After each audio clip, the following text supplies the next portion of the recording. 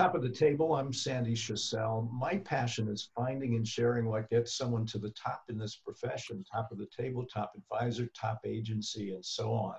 I'm honored today to be talking with someone who has been at the top of the table for nearly 2 decades. Speaking with me from London, Bhupinder Anand. Bhupinder is the founder and managing director of Anand Financial Architecture, and I'm sure we're going to be talking about that name today. In addition to being a top of the table member, he's been listed at least a couple of times as the best independent financial advisor in London. Bhupinder is a globally recognized and sought after trainer and speaker, having addressed audiences all over the world, including an MDRT audience that topped 12,000 attendees. He's also the author of a motivational book, Smashing the Glass Ceiling, about breaking through your personal barriers to success. Bhupinder, I'm excited to be speaking with you today. Thank you for that wonderful introduction, Sandy. It makes me sound interesting. Thank you. You definitely are interesting. And I may ask you some questions today that you don't get a lot of opportunity to talk about. One of them in particular is, I'm always curious how someone decides to get into this profession. How did it happen for you? It's a really good question. And you know, for a lot of people, they fall into this business. You know, it isn't their first choice of career. I've got to tell you, for me, it was the first choice of career because of my father's insurance agent, who I admired, and so did he, intensely, to the extent that he was a Sun Life of Canada rep based in London. To the extent that Brian Morley, I remember his name well, was a family friend. He came to our family functions, came to our weddings and things like that. And I always used to look up to him and think, who is this person? He comes and meets my father occasionally, has a conversation, helps him out in business, helps him to sign some papers. I don't know what for. I was a young person, young lad, but I respected him. So when the opportunity came for me to look for a career, I thought, well, Brian Morley is somebody that's respected. That's a career that sounds very interesting. He's meeting people all the time. He's helping people all the time.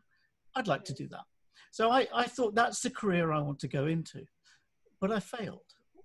I failed the aptitude test when I was going in for the jobs, for these financial consultant type jobs. And I recall vividly one of the managers saying to me at the time, after I'd filled in the aptitude test and he'd scored it, and he said, "You'll never be successful in this business because you're too nice." And I just did not understand that. Now I look back on it, of course, it used to be a very cutthroat business. Maybe it is in some places still. And maybe that's what he meant. But I could never understand how a people business, which is what this is, you could be too nice for it. To me, that was what people wanted. And upon reflection, I'd love to be in front of that manager today and just say, yeah, I'm too nice to have done top of the table 19 years in a row. I love that. When you started, did you have a plan? Were you thinking about MDRT? Did you even know what it was? Did you have some idea where you wanted to go with it? Tell me about how you started. Yeah, well, where I did end up then after being rejected was working for a bank as a trainee bank manager, which I absolutely detested. It was a dead man's shoes business where you only moved up if the person at the top moved up first.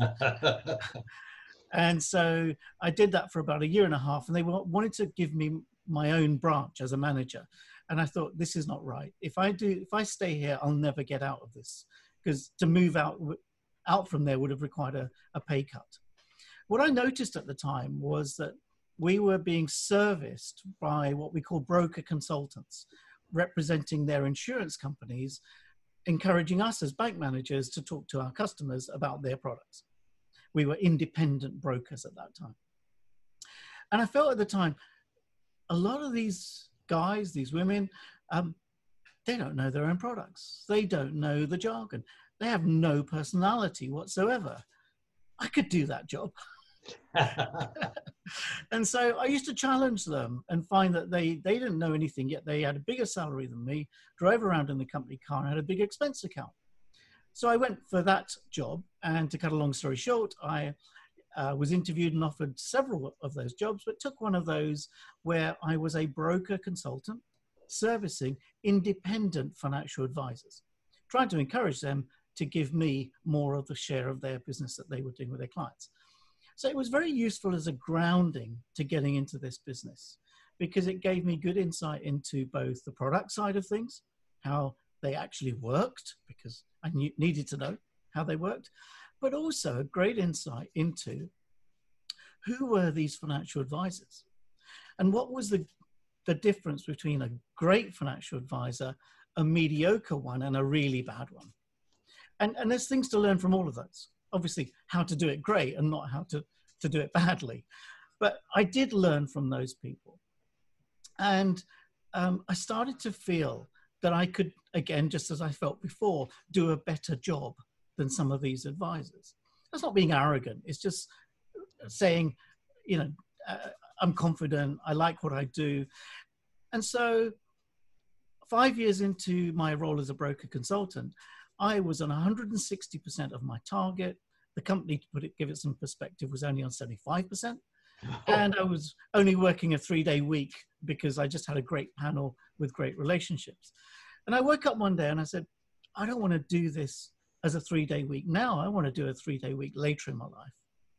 So I left, and everyone said I was crazy because I was joining the retail side, if you like, the front line, just when commission disclosure was coming in, where our clients would be told pounds and pence, dollars and cents, what we were going to get paid. And everybody said this will be the end of the industry at the time, because people don't know what we get paid. If they ever knew that, we would struggle. Well, I was learning from the ones that were good. And I understood very early on and demonstrated by the fact that I had a great panel that I worked with, that relationship was key. Mm-hmm. And that if you had confidence in yourself and created value, getting paid handsomely for that was never an issue. And I think those people that struggle with, if people knew what I earn, if I had to disclose that, that would be a big problem, actually, with respect, have a problem themselves of their own value and their own confidence.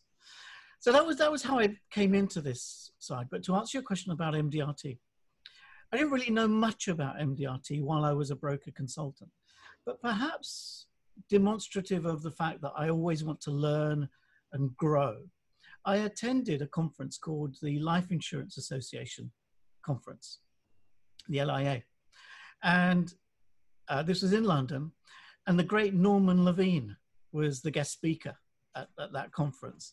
And this was my first exposure into global financial services, my first exposure to the words MDRT, or $1 Million Round Table.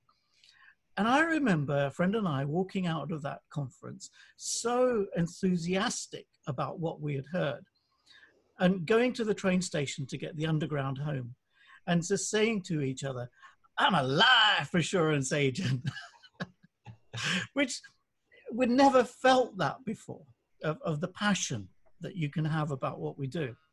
And so it didn't take much effort then for me to move from the broker consultant role to being a financial advisor. Sorry, long answer to your question. No, great answer to my question, because people want to know, like, well, how you got where you got.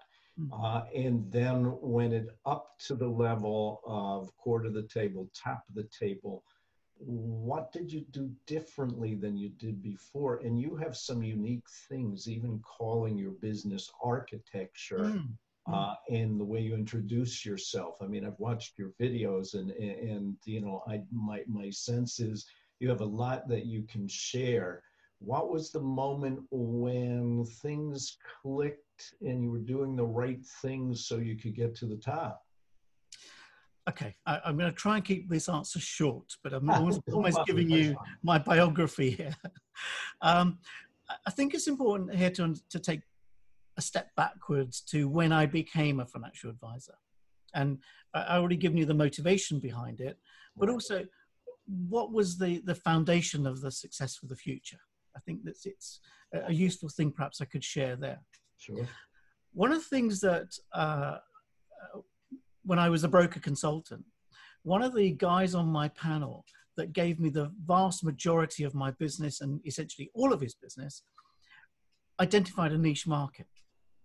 And that was one of the things that I understood is niche marketing. His particular niche market was the gay community. Now, he identified himself, he's gay himself, as the go-to person for that community. And I understood that you had to brand yourself, you had to market yourself to your niche community. Of course, the niche community has to be worth targeting. And the gay community is a very affluent community. You know, they're generally in higher paid occupations, and they generally don't have the lifestyle expenses of a heterosexual couple, no children, etc. And so they have lots of spare income, and he was doing a lot of business in that sector. So I took that theme with me. Remember, I learned from great advisors and said, okay, what's my niche market? And so I set myself a goal. And it's really important about setting goals that are very clear. And my goal was to be recognized as the most professional advisor to the Indian community within 5 years. Bracket, in at least London. So just to give myself a chance. Right. There are a lot of other successful people, but I was starting from nothing. I had no clients at all. So that's a pretty clear goal, to be recognized as the most professional advisor to the Asian, we call it Indian community. Sorry, we call it Asian. I think you call it Indian community in North America. Right. Within 5 years. Now, it's all very well having a goal. How do you start on that goal? Mm-hmm. So here's a philosophy that I've carried through the last 30 years. Have you ever tried to put together a jigsaw puzzle, say 100-piece or even 1,000-piece jigsaw puzzle, but with no picture on the box? That's just craziness. You wouldn't know where to start. Yet how many people will live their lives and get to the end of their lives and say, what was the picture on the box that I created from the pieces of the puzzle in life that I picked up? Oh dear, that's not the picture I wanted. In fact, I picked up pieces that don't even belong to me, that aren't helping me create the picture I want. So what was very important was to have clarity, a high definition picture of what the future looked like for me. With that clarity, identified by the goal I just laid out, you then start saying, okay, to create that picture, what are the pieces of the puzzle that I need to pick up and spend time on to create that picture? And so if my goal was to be recognized as the most professional, the first thing I did was target the community by writing for a newspaper. So I approached the editor of an English language newspaper, circulated at 40,000 people a week, or 40,000 copies a week, probably 100,000 people saw it. And I approached the editor to write a personal finance column in that newspaper. And we agreed that I would do that. So every week I would have a half-page column with my photograph and a little byline that said, if you want further advice, give me a call. I was then starting to be recognized when I went to parties or weddings or things like that, that people would come up to me and say, oh, you're the guy that writes in the newspaper. I have a question on.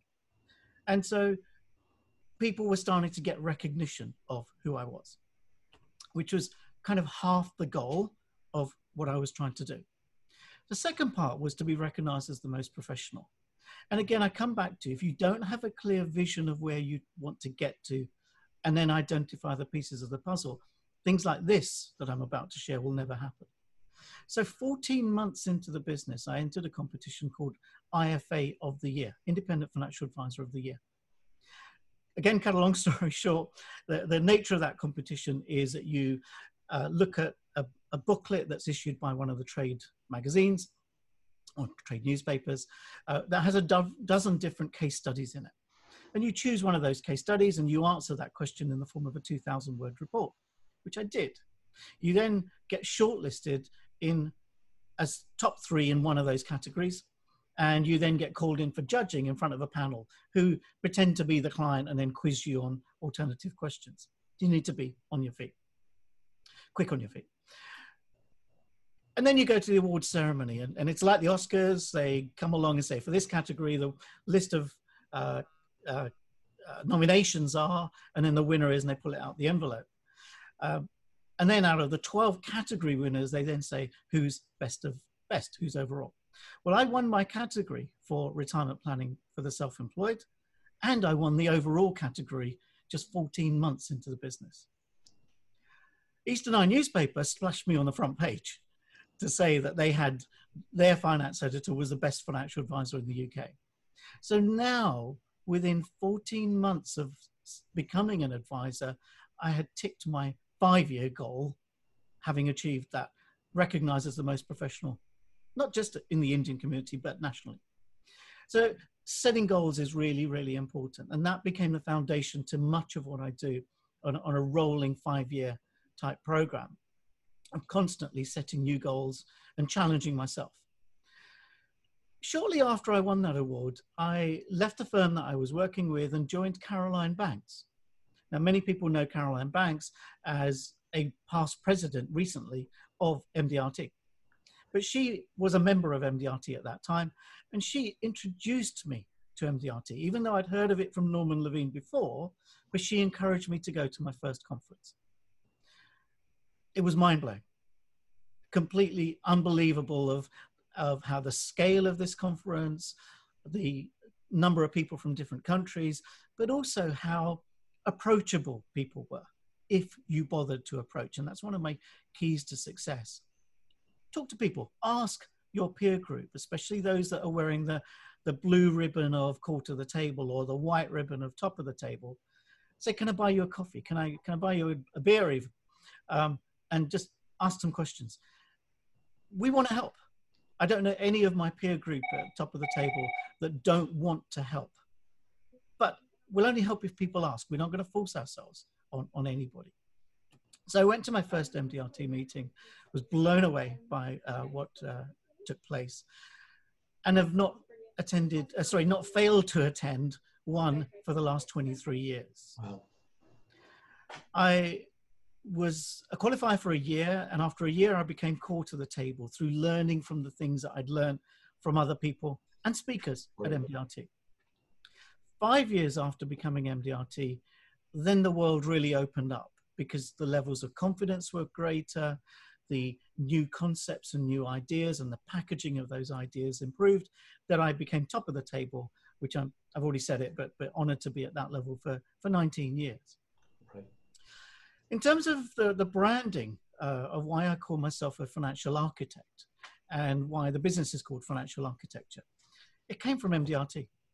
It came from a throwaway line in one of Bruce Etherington's speeches. And he casually said, you know, sometimes we're like a financial architect where we create people's financial homes and then we find the right financial furniture to furnish it with.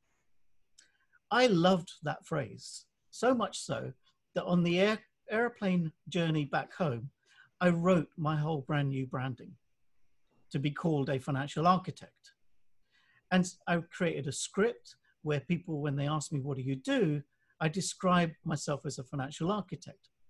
What I do for people is design and create their future financial homes.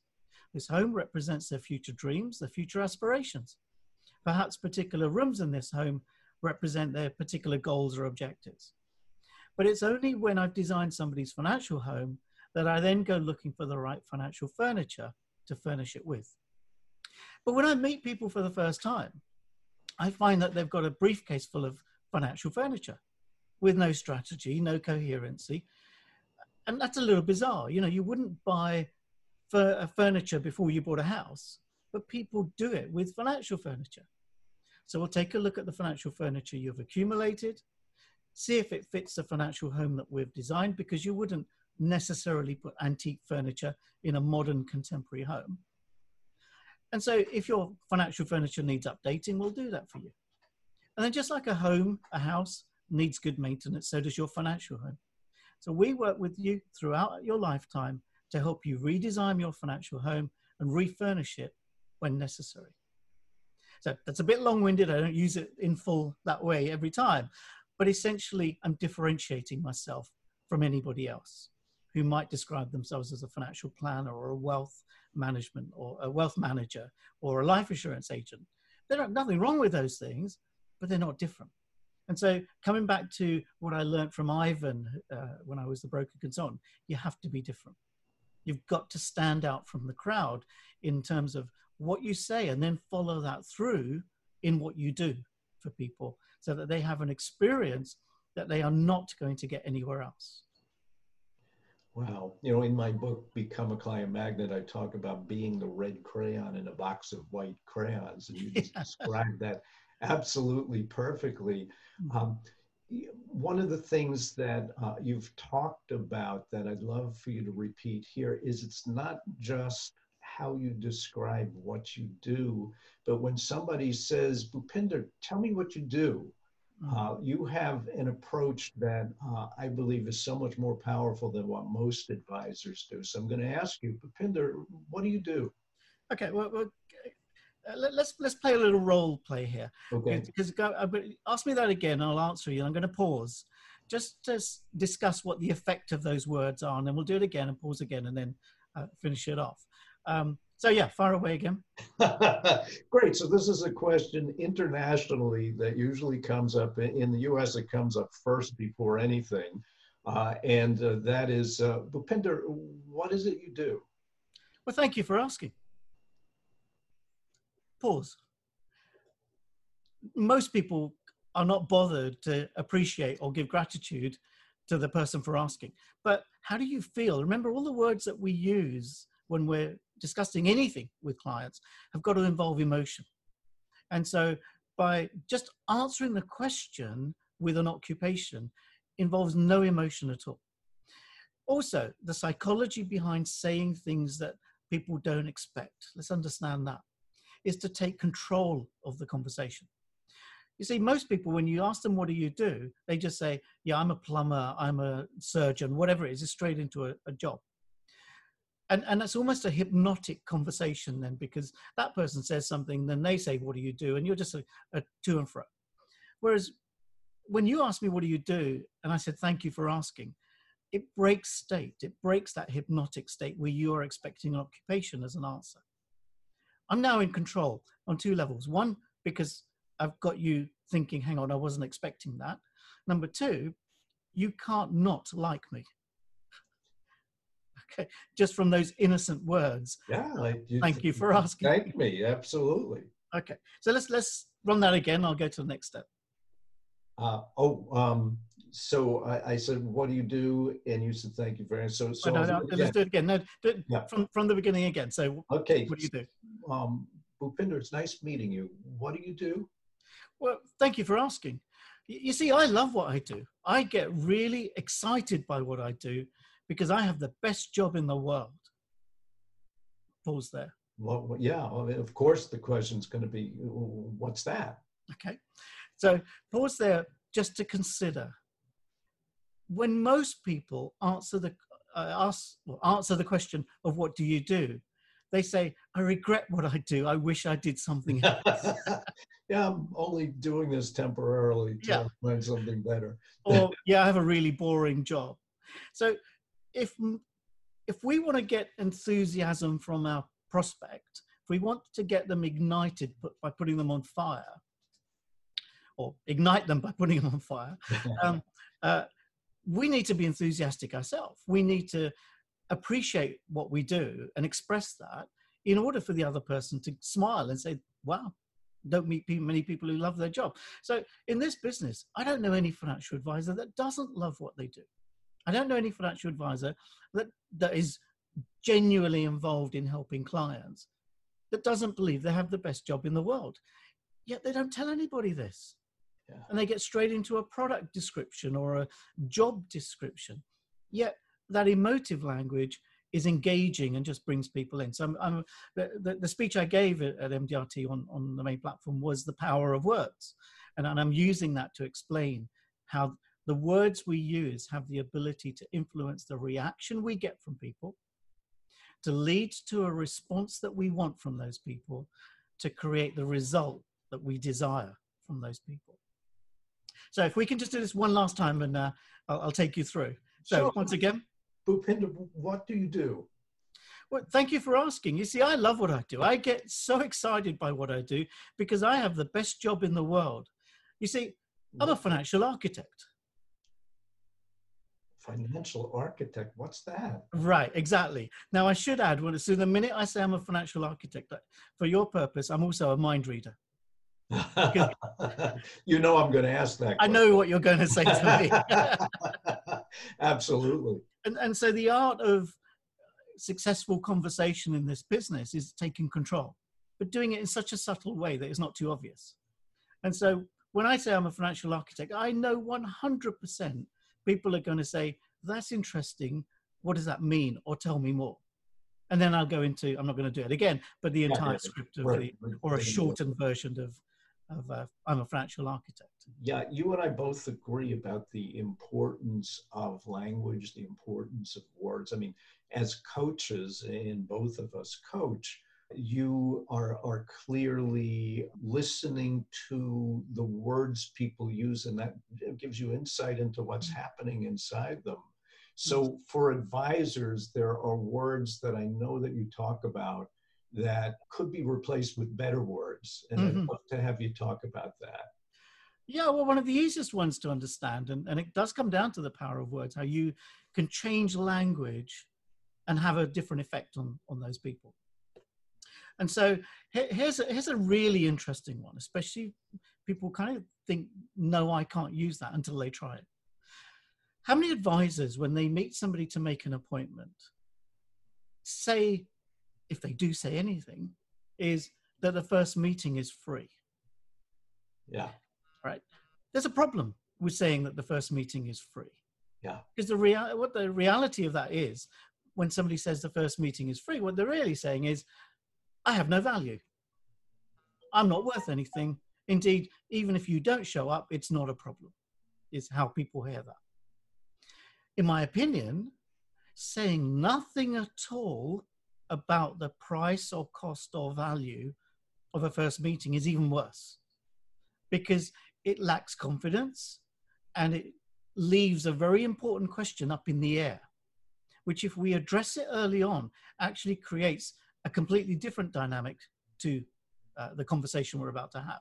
So never say the first meeting is free. Never say nothing about the cost or price or value of the first meeting. Instead, have the confidence, have the self-belief, and say, the first meeting is at my expense. Because it is in some way, isn't it? At my expense. Absolutely. Whether it's time, whether it's the price of a coffee, whatever it might be, it's at my expense. But here's the thing. It changes the entire dynamic of that relationship. Because when I say the first meeting is at my expense, it means I'm saying I have a value. I'm worth something, but I'm willing to share it with you. It also takes advantage of something called the power of reciprocity, which says, if I do something for you, you will feel obliged to do something back for me. So if I give you my time at my expense, hopefully you may give me a signature on a form to reward me for that. Now, here's the big barrier that people have to face in their own minds. Coming back to one of the things I said earlier on about valuing oneself and not being afraid to say there is a value or price attached to what I do. A lot of advisors, a lot of agents are concerned that if I talk about money or value or price early on, it may put some people off. Or I don't charge fees, and therefore, why should I say the first meeting is at my expense? I think that's missing the point. It's just saying there is a value at the first meeting. Even if you don't charge fees, it opens up the conversation into, well, how do you get paid? And then you can say, well, I don't charge fees because I earn a commission. Or I do charge fees, but I only charge them to people that once I've had a meeting with them and done the research, don't wish to proceed. So if you don't want to charge a fee, it doesn't matter, because you've got the ability to say, I'm not charging, but there is a professional conversation about how do I get paid? And I struggle to understand advisors who won't open up about how they get paid as if it's some kind of mystery or enigma. Yeah, it always amazes me how they want to keep that covered up, and we don't want to talk about commissions. We don't want to talk about the fees on the assets. How can we hide that? And you want to be proud of the fact that I'm going to give you this help, and it's got a value. Sure. Well, one of the things I do, and this is not for beginners, certainly, but it is something perhaps that people could work their way up to. I charge a joining fee or an engagement fee to be my client, just to set up the back office systems and the compliance work. So that's around $500 just to be a client.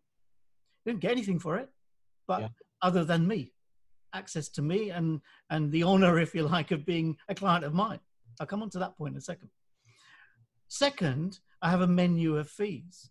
So depending on what area of advice you want at this point in time, I will charge a fee for giving that advice. I charge a fee for getting you some quotations.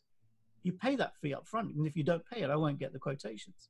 Yes. Now, this is all part of a process. Obviously, it doesn't just happen by asking. You've got to have a background to this. You've got to have an outcome to this and a journey along the way. But I now get people who will pay me over $1,000 up front to be a client and for me to get the quotations. I then get them that set of quotations, and then to implement what they want, I then earn a commission as my fee based upon what they buy. But here's what happens. Probably 3 out of 10 people that I meet say, I don't want to do that because my friend would, or someone else would do it for nothing. I say, good, go there. Good luck to you. Okay. Right. Because I know the other 7 I meet, I'm not going to be wasting my time because they're serious about their financial future. Yeah. So actually, here's a point I would like to add to this discussion about confidence. And it was something that came up on a Facebook forum that I was taking part in just this week, where somebody was saying about replacing an existing policy. And I piped up and said, well, one of the things to take into account is, does the existing advisor have a clause in their business that says, if you cancel a policy in the earnings period and I have a clawback of commission, I'll charge you? And some people on that Facebook forum laughed as if that was a crazy thought. Well, it's in my terms of business. It says, if you take out a policy with me, I will earn a commission. I'll tell you how much I get. If you cancel it in the next 4 years, and I'll lay out in my suitability letter what that clawback amount will be year by year. If you cancel it, I reserve the right to come and invoice you for it. How is that not a professional thing to do? It is a professional thing to do. It's the way that you should do it. Because I've been paid for doing a job. I've done the job. That's why I got paid. But now I have to keep my fingers crossed behind my back for 4 years that you keep the premiums going. That's not a business to be in. It's a professional way of working, and it also protects my business. There's another step that I do, which I think shocks many, many people, but it is a core understanding of what I talked about, process. And value. What is value? That's a great word. In the client relationship, from the time we meet them to the time that we deliver the policy, where's the value? At what point are we creating value from the client's perspective, not from our perspective, but always from the client's perspective? And I put it to my peers. The value is in everything other than signing the application. The value is in the advice, the fact-finding, getting them to understand what their needs are, their wants are, their dreams, getting them to understand how we can protect those dreams for them. That's a big value add. The fact that we then get them to sign an application which we process, they don't value that bit at all. Yeah. And yet, if we've got all these steps in between where the value is being added, but we're not charging for that, instead, we're keeping our fingers crossed all the way through that the client says yes and that he buys a policy. And then we keep our both fingers crossed that it stays on the books for 4 years. That's just crazy. So that's why I believe we should charge fees professionally for advice and a separate earning for implementation. But here's the point that I wanted to add. in my terms of business, if I start a policy, if I get you through to acceptance and you change your mind at that point in time, what have I got paid if I didn't charge anything up to now? Nothing. Nothing, right? Nothing, because I had to keep my fingers crossed tight. But if you change your mind, and people do, we know that, I did all the work, especially creating the value and the actual physical work of getting the acceptance, and the client changed their mind, I earn nothing. So I have a clause in my terms of business saying, if I get you through to acceptance and you don't put it on cover, I will charge you 50% of the commission I would have earned. Wow. And why not? Yeah, why not? Yeah. Why not? Because have I done the work? Powerful. Absolutely. Yeah, that's powerful. But you can only do this if you have a sense of self-belief and self-confidence and self-worth. And that is the biggest thing at MDRT that I've learned, that has taken me from MDRT to quarter of the table to top of the table, is that difference. And this is the point I wanted to make earlier. The difference between, here's my observation of speaking at conferences all around the world and coaching financial advisors. The vast majority of people say, or have the behavior of, please, can I be your advisor? Please, can I qualify to be your agent? How about turning the tables and getting our clients to say to us, please, can I qualify to be your client? Please, am I big enough to be your client? Will you take me on? You know you're successful when you say no more than you hear no. Ooh, I love that. When you say no more than you hear no, that's great. That's the kind of advice I was hoping that you would share with us today. And so I want to ask you, that was one of the things that I have not heard you talk about. I'd love to ask you, first of all, to just mention your book and your coaching program. Thank you. Thank you. So I speak at conferences all around the world, have done for over 20 years, to small audiences and large audiences. And I absolutely love sharing my experiences and sharing my stories. And a few years ago, people started to say to me, love your speech, where's your book? I didn't have one. So I locked myself in a hotel room and wrote a book, because it's the only way it was going to happen. And so my book is called Smashing the Glass Ceiling, Breaking Through Your Personal Barriers to Success. It's a motivational book. It's about how we live our lives looking at what we want as if it's the top of a skyscraper, our goals and our aspirations, but we're looking at it through a glass ceiling. We know what we want, we can see what we want, but there's something holding us back. So what my book does is help you to identify what those goals and aspirations are, but then also identify what are those glass ceilings. And invariably, the vast majority, if not all of those glass ceilings, are in here. Yeah. It's about our attitude towards the problems that we think we have. And then I share strategies that have helped me, and there's stories about my attitude in this business and attitude in life, of how we smash through that glass ceiling to get to where we want to get to. And that is not just once, but on a continuous basis. So it's been very well received, and I've really enjoyed writing that. The second aspect of what I do, as well as speaking, so if anybody has any conferences, whether they're company conferences or associations that is interested, please get in touch, and I can tell you what I do. But something I started a few years ago was coaching, because what I realized, although I love being on stage and helping people, the vast majority of an audience of an hour is not going to do very much. Right. And so now I'm spending every 3 months a day with a group of advisors. So I need a minimum of 50 advisors, and I spend a full day with them, and I take them through a coaching program. And in that coaching program, I share all of my intellectual property, all of the experience, all of the ways of working. I take them through scripts. I take them through role plays that I do with clients. And we do that every 3 months with a webinar just like this in between, where we catch up and say what's working and what's not working. Right. I am staggered by the response and that's achieved. I've now got people that are in Dubai, for example, which is way behind the world in terms of its financial services, charging fees. And these people couldn't even spell the word fee. And after the first class, they were charging big fees, having first said nobody in Dubai would pay a fee. because nobody charges a fee. Well, my attitude to that is be the first. Why do what everybody else is doing when you could be doing something differently to set yourself apart, which is what I come back to as a theme of what I've been saying.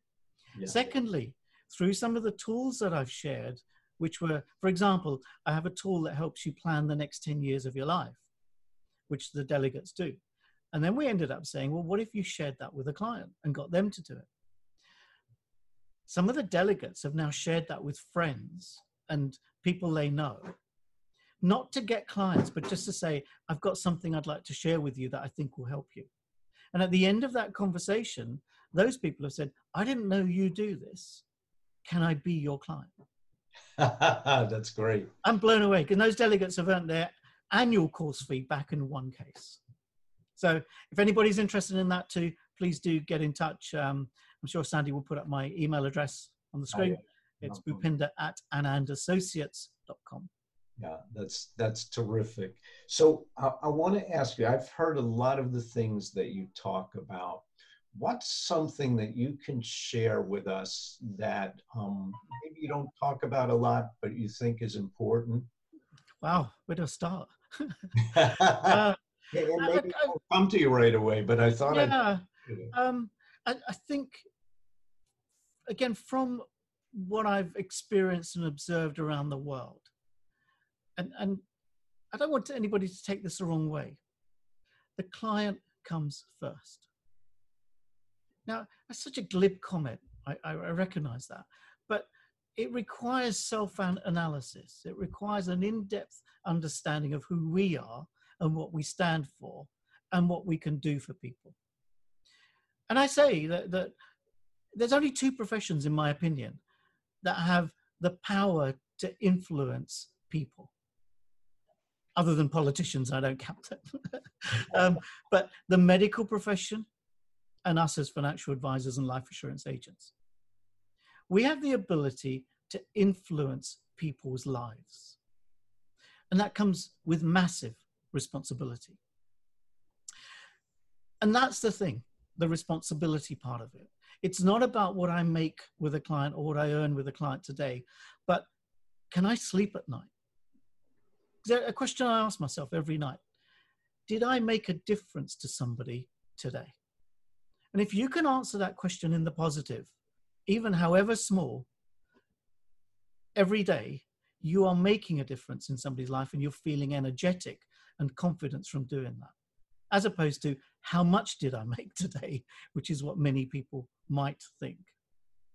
I have another way of answering the what do you do question, which, Sandy, if I can share that, which I think also might help people to understand a little bit more about what I've just said. When Leonardo da Vinci painted the Mona Lisa, at the time that he painted it, there was no value to it other than the canvas and the oil paint that was splashed over it. Even when he painted it at that time, there was no value other than the canvas and the paint that was on it. And yet, today, the Mona Lisa is the most priceless work of art we can imagine. My friends, anybody watching this, listening to this, isn't that exactly what we do? Because we get a piece of paper with a drop of ink within which is enshrined a promise to pay. And at the day we hand it over to our client, it has no value other than the piece of paper and the drop of ink upon it. And yet what made the Mona Lisa so valuable was time. What's going to make our piece of paper, our policy document, valuable is time. Because one day, and who knows when, it will replace the person that bought it. It will continue to provide the food, the clothing, the shelter that their family or their business needs. So my friends, we're not financial advisors. We're not life insurance agents. We're financial artists. And we create financial masterpieces that one day will become priceless. Yeah, I love that. And I would have stopped us right here, except it reminded me of something else that I know you talk about. you put a letter in with the policy. Oh, wow. Over it. And you probably can do it for word, but I don't care if you do or you don't. But will you talk about that? Because I think that's so powerful. Well, I talked earlier on about this business is not about the products, but about creating emotions. And that emotion is not right at the beginning. It's all the way through, even to the delivery of a policy. So when I deliver the life insurance policy, inside the wallet of the policy, I insert a letter. The letter's not from me. The letter is from the policy to the policy holder. And I'm going to do it off the top of my head as best as I can. But the letter says, "Dear John, you and I have a similar purpose in this world. It's your job to provide food, clothing, shelter, and many other things that your loved ones need. You do this while I live in your filing box. Out of your earnings will come the cost of my upkeep. And sometimes I may feel a burden to you. But one day, and who knows when, you and I will change places. Because when you die, I will come alive. I will continue to provide the food, the clothing, the shelter, and many other things that your loved ones will continue to need. John, if you do your part, I will do mine. Yours sincerely, your life insurance policy." I love it. Thank you so much, Bhupinder. Can't believe I remembered that. You did. I think you got the whole thing.